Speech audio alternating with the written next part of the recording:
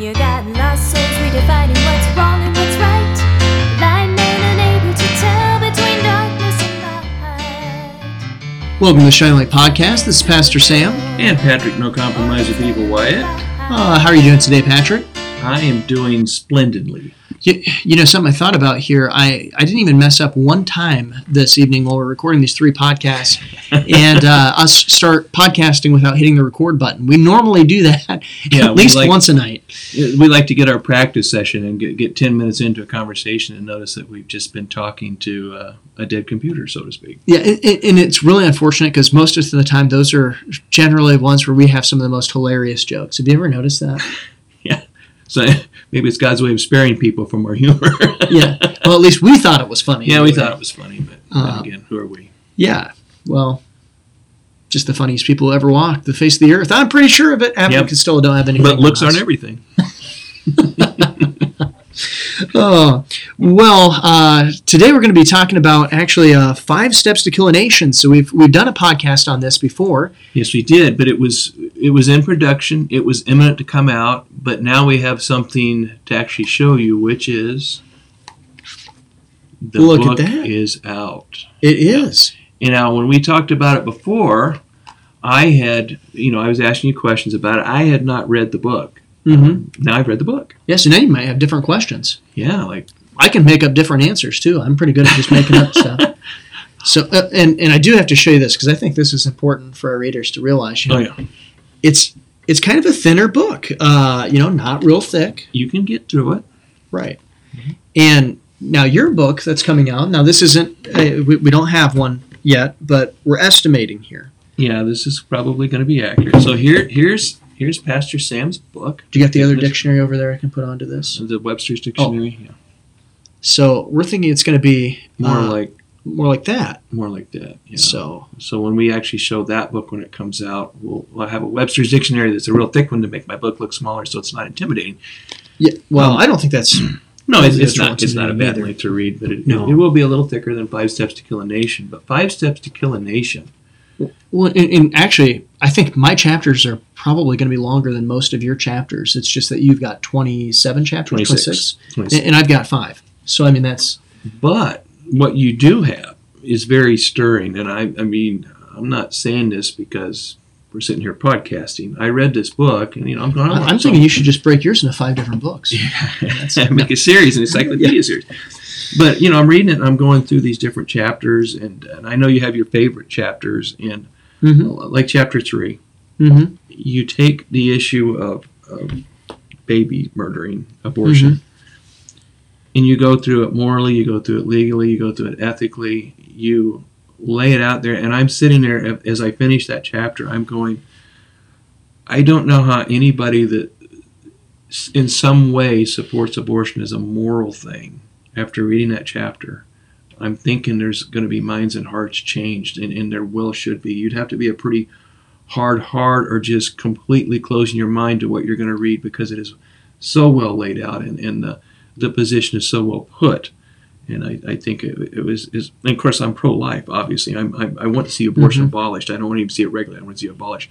But I was blessed and encouraged by reading that chapter. And there are 4 other chapters in the book dealing with the other steps to kill a nation. So that was, I'd read a chapter and I'd sit and think about it. And then I'd go read another chapter. As I was telling you before we came on, it's the type of book that keeps you reading because it's interesting, it maintains a pace, it doesn't slow down, it doesn't bog down, and it moves you to the next thing. It's kind of like a show you like watching.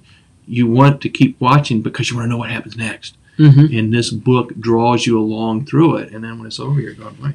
Actually, Pastor Sam, I wish it was a bit thicker. More to read. Oh, that's a lot of typing. Let me tell you. I don't have that strong finger. Yeah. Like I've got limp multiple fingers. But you mentioned chapter 3, and I was just actually talking to somebody who had recently read chapter 3. One of the most rewarding things.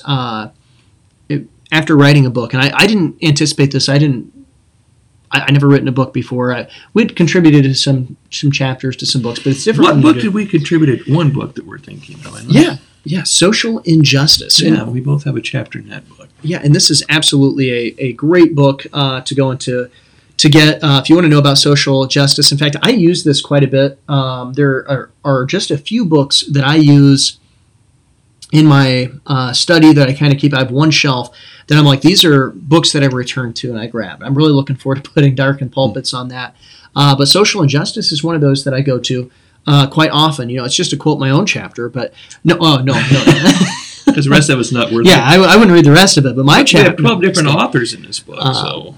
Yeah, it actually, it's just some incredible authors in here, one is Brandon House, and he starts off, gives a pretty good overview history. Brandon of Worldview Weekend, and Brandon's been doing this sort of thing for a long time. Marxianity, Grave Influences. Brandon's got a lot of great information, both in book form and video form on his website. Yeah, and Dr. Andy Woods. Another great guy. Yeah, and he goes over Scripture. The eschatology of social justice, which is just excellent to go and to look at. And Dr. Mike Spaulding, I'm trying to remember what his chapter is on. I'm thinking, here's the thing about Dr. Mike. This isn't a knock on this. What I'm saying, I can't remember what his chapter was on this. It's that every other time I sneeze, he writes 3 books. And so I have to. It's hard to keep it straight which writing books. Of it was, because they're excellent. In good books, yeah. We actually did one as a men's Bible study. Went through one of his books. He's got his finger right on what's going on and has a biblical answer for everything. So Dr. Mike Spaulding's a guy we greatly admire.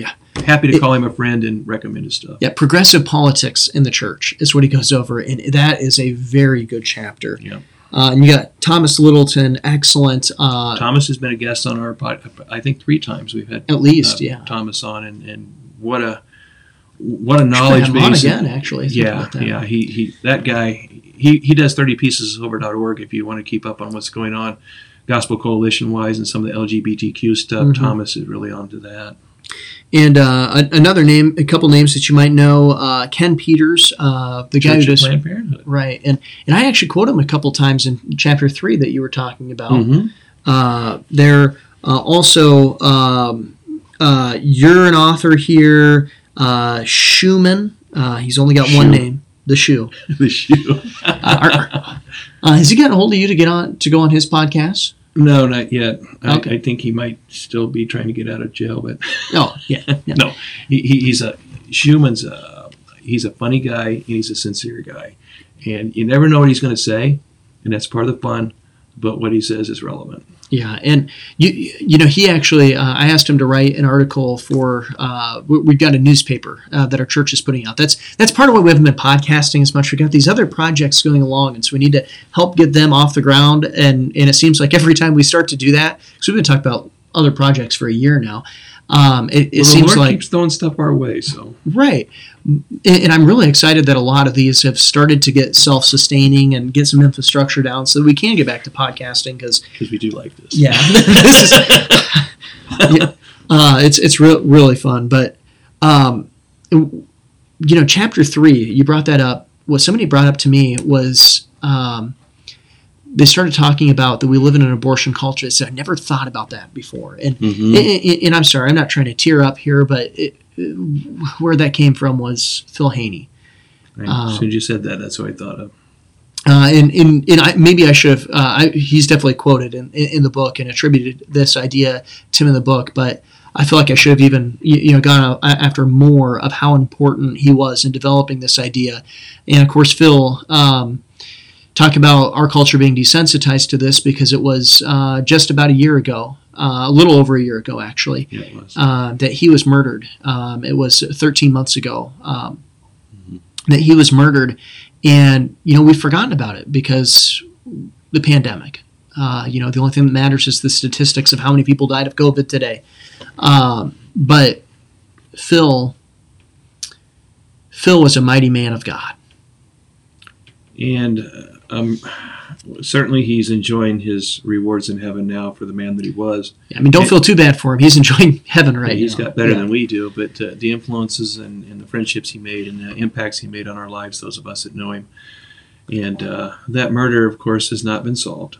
Right. And not much has been said about it. Yeah, whatever. It was not just a random act that Phil needed to be eliminated. Somebody thought, somebody in a high position. You don't shoot yourself in the chest twice while committing suicide. And I talked to Phil about his security, and we talked about it, and he told me that, if something ever happens, don't let him say it was suicide, because it wasn't. And so I'm here to tell you that I heard personally from Phil to my face.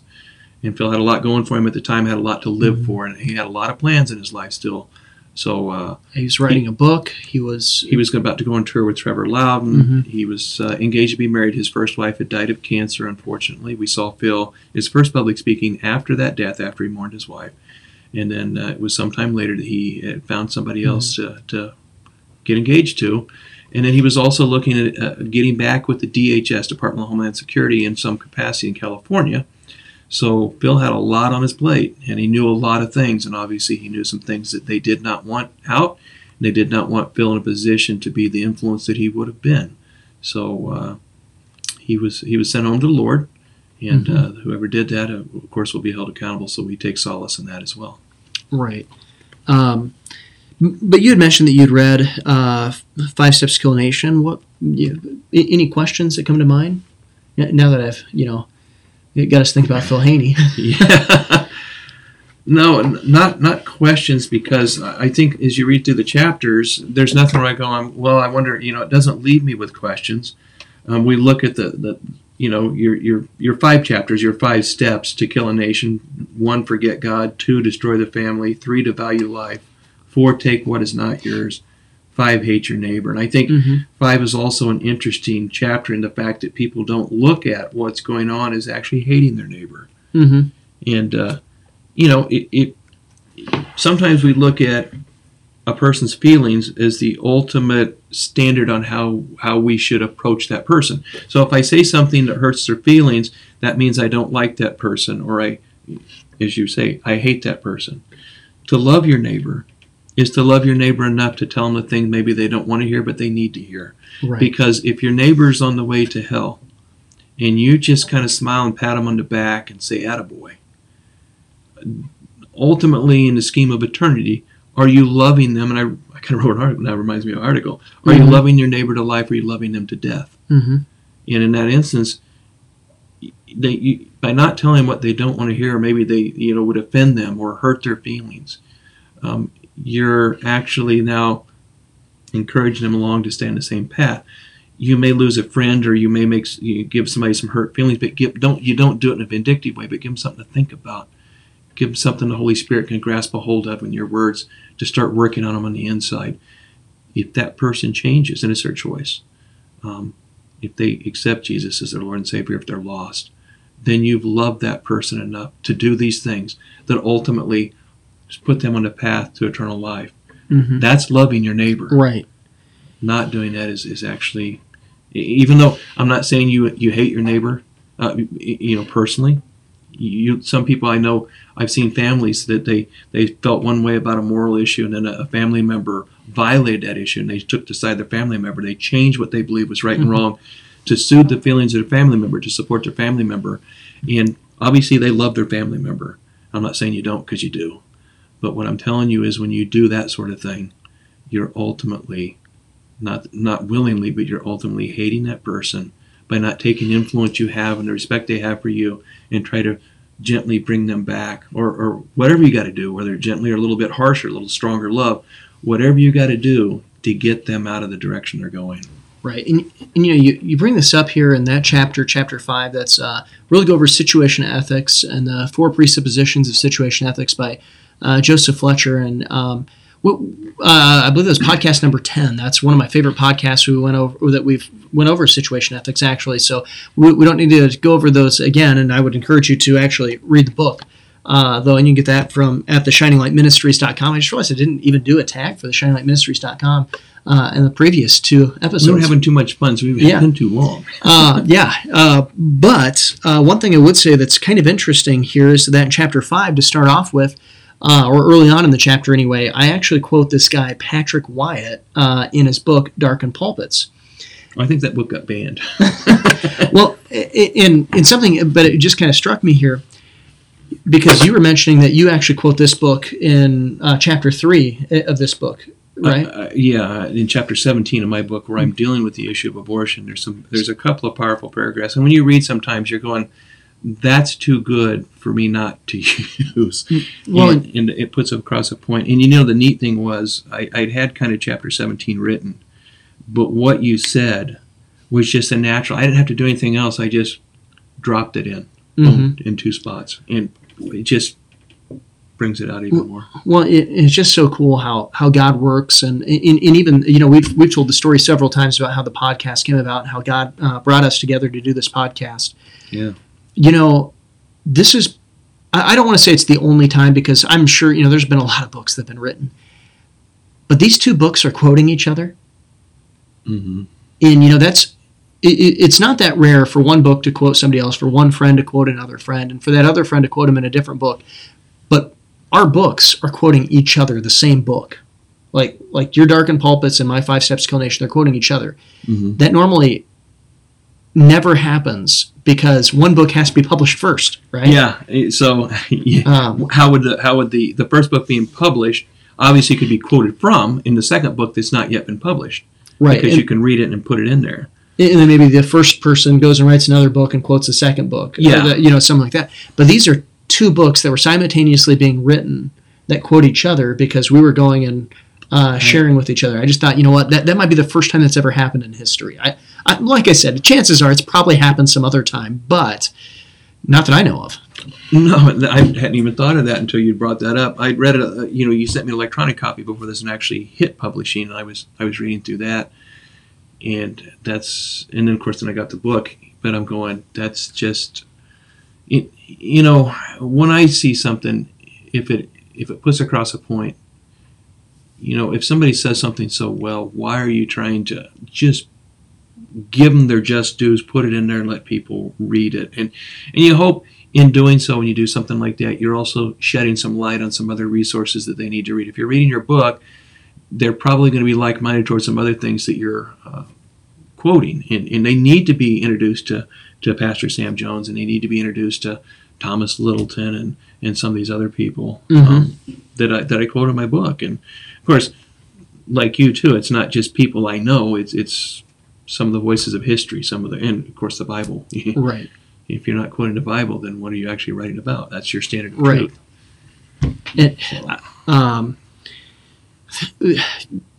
Probably my 2 favorite chapters in this are chapter 3, not probably, my favorite chapters are chapter 3 and chapter 5. But in between that is chapter 4, which is on socialism. Take what isn't yours. And one thing that I really hit on there that I don't think that it gets hit on a lot and I reference this in conservative culture, I guess, is this idea that socialism, it doesn't work. That gets hit on all the time. You can go turn on Ben Shapiro. You can go turn on anybody you want to. Okay, I don't know why I singled out Ben Shapiro there, because I just forgot all the other conservative podcasters.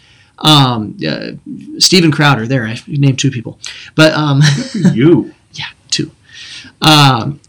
You can go and turn them on, and they will tell you how socialism doesn't work. In fact, here's a subchapter title: Socialism is Marxism, and it doesn't work. That's right. It doesn't work. And they're exactly right.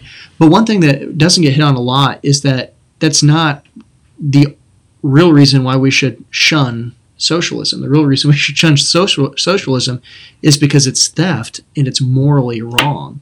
And because the one who made the moral laws also made the natural laws, therefore it doesn't work. Well, again, we realize that Marxism and all the tenets of Marxism, communism, socialism, fascism, Nazism, all these ideas were meant as a replacement for God, for Christianity. Because Karl Marx was a God-hating atheist, not just as somebody who didn't believe in God, but militantly so, and wanted to completely devise a system to replace Christian civilization. And that's what he's done, and that's what continues to be done through his ideas. Right. Another one is chapter 2. I mean, there's only 5 chapters, so I guess we'll touch a little bit on each 5. We might as well. Yeah. There's only 5. Yeah, there's well, only 5. You've got a conclusion too, and you've got an introduction, so there's actually 7 chapters total. But the 5 Steps to Kill a Nation, obviously, are the 5 chapters we're talking about. Right. And chapter 2 is to destroy the family. And, this is something that when I started looking into this, and if I were to go in to rewrite this book, and someday I think I probably will do a second edition to this, where I think I might add maybe a couple appendixes or something like that. But I hope it's not going to be retitled 5 Steps That Killed a Nation, and right now it looks like that might be your next title unless things dramatically change. Right. But one thing I would probably add in would be the education system and its impact on, we just talked about that in the last podcast we recorded, but the education system and how it really hurt the family, but and stole the minds of our children. That, though, the idea of the family, I didn't realize how bad off we are in the United States until I started studying that. Yeah, I didn't either. It couldn't be removed out of it from the public education system or the government education system. Right. You don't see what the kids are being. You have your mind in what you were raised with. You don't see what the kids today, as a matter of routine belief, because this is where education's taken them. Mm-hmm. You mentioned the introduction and the conclusion there, and really, if I were to go to sum up the whole book, but also specifically the introduction and conclusion, I think I could sum it up with one verse, and that's Proverbs 14:34. Righteousness exalts a nation, but sin is a reproach to any people. And that's really the problem, that we have forgotten this. We look at what are the things we can boast in. In fact, I was just outside of Planned Parenthood today and read Psalm 2. Are you okay if I read that just real quick? I would never turn down scripture reading, Pastor Sam. Yeah, Psalm chapter 2, and I know this isn't the scripture that I quoted that I said summed it up, but I think that Psalm chapter 2 goes and talks quite a bit about this idea of what a nation does, why it rages, and what they say, kind of, what their attitude is, who have rejected righteousness as a nation and have embraced sin. And it says here in Psalm chapter 2, why do the nations rage and the people plot vain things? The kings of the earth set themselves, and the rulers take counsel together against the Lord, and against his anointed, saying, let us break their bonds in pieces and cast away their cords from us. And what are their bonds or cords? That's God's word, the things that would constrain them from doing whatever they would like. He who sits in the heaven shall laugh. The Lord shall hold them in derision. Then he shall speak to them in his wrath and distress them in his deep displeasure. Yet I have set my king on my holy hill of Zion. I will declare the decree. The Lord has said to me, you are my son. Today I begotten you. Ask of me, and I will give you the nations for your inheritance, and the ends of the earth for your possession. You shall break them with a rod of iron, and you will dash them to pieces like a potter's vessel. Now, it does turn into a messianic psalm, eventually, of talking of Jesus, who one day will reign from literally David's throne, and he will go and do all this. He is the rightful king. He has that title and that kingship and everything, but he's still waiting. He's not sitting on that throne yet. But we go and we see this here. Why do the nations rage? It's because they've cast off God's bonds. They've cast off this, and they kind of like say, we're going to go after you and your anointed. We're going to go and shake our fist at you, God. Well, that word rage shows, kind of somebody emotionally out of control and aggressive. And if we're not restrained by the Holy Spirit within us, then we're going to have to be restrained by some sort of external force, which would be an oppressive government or totalitarian regime. God will either be ruled by men or by tyrants, and that's true. We either have the internal discipline to act civilized, or we give justification to people to lord it over us. One thing that's kind of we talked a little bit about the connection between my book and your book. But one thing, and this just popped in my mind, one thing that's kind of sad is, my book is designed 5 Steps to Kill a Nation, right? It's viewing the nation. Mm-hmm. Your book, and I should have put it on here so it could have just popped up on the screen, the cover, but your book goes over. It really is. My friend who passed away, she designed it for me, yeah. So it's kind of special to me. The cover itself is special. Your book is Dark in Pulpits. It's going over the church, and yet we're talking about the same issues. Mm-hmm. Isn't that telling of how sad of a state our churches are in? Yeah, especially when you go back to we've talked about it many times, what the founding of the nation was, what the laws were, what the people thought, and what the writings of those that led the nation. judiciary, the legislative, the presidents. That nation was a nation to be admired. And it was a nation that garnered God's favor by our obedience and our faithfulness. And the blessings we have today are the fumes of what those people did. And that's how loving God is, to reward a nation of people, even past what we would consider something that we would deserve. We deserve, of course, nothing but hell, but God gave us an out there. He gave us His Son, that if we believe on Him, His death would take our sins away, and we'd be pardoned and wouldn't have to endure that. Now, if you don't believe in Jesus, you're going to be held accountable to that standard, and you've got nobody to blame but yourself. Ultimately, this offer is extended to everybody. But yeah, where we were and where we've come to, it's something to mourn over time, and it's more than just a nation. We look at it as a concept. It's something to mourn about all the people from that time to this time, the progressive, wider path that more and more of our nation have been taking. And each individual soul that goes to hell is indeed a tragedy, and it's unimaginable tragedy, the numbers that are going there, and they're already there, and the numbers that are still underway. You can't really grasp it. But the fortunate thing is we do have an opportunity to witness to those people. And that's right. We hope that this podcast reaches out and does just that, and other things, your book, Pastor Sam, and all the other brothers and sisters out there that are doing their part in whatever God calls them to do. We pray and hope that in truth and not some sort of twisting or interpretation is so often what we see today that passes for Christian faith. But we do have a calling, each of us. Maybe not always called to be a pastor like Pastor Sam or to write a book, but you are called to be influenced with your neighbor and your families. We all have lost people we know. And whether they accept it or not, John Quincy Adams said, "Duty is ours, results are God's." And there you go. So that takes some pressure off of you. Do what you're supposed to do and trust God. He'll do what He's going to do. But we are called, and that is part of the Great Commission. If you want to look it up, Matthew chapter 28, Christ Himself, speaking after His resurrection, right before He ascended to heaven, left us with the Great Commission, the command to go forth to all nations and make disciples, teaching them to observe the things which He commanded. And lo, I am with you always, even till the end of the earth, or the end of the age. I thought the Great Commission was go into all the earth and dethrone the oppressors. And that would be J.D. Greer told me so. That's the revolutionary, our revolutionary God, as Walter Rauschenbusch called Him, and which is funny when they refer to Jesus as a revolutionary figure, revolutionary God. That indicates that the revolutionary is opposed to the governing authority. God has always been the governing authority. He's not the revolutionary. Satan is the revolutionary. Right. Well, I think that's about all we got time for, and I think we covered it. And, we got to do podcasts more often because I'm definitely getting out of touch with when to hit that outro.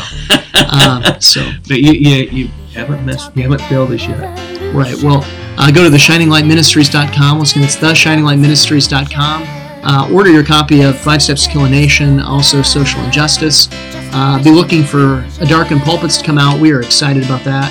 But for the Shining Light Podcast, this is Pastor Sam. And Patrick No Compromise of Evil Wyett. Have a great day.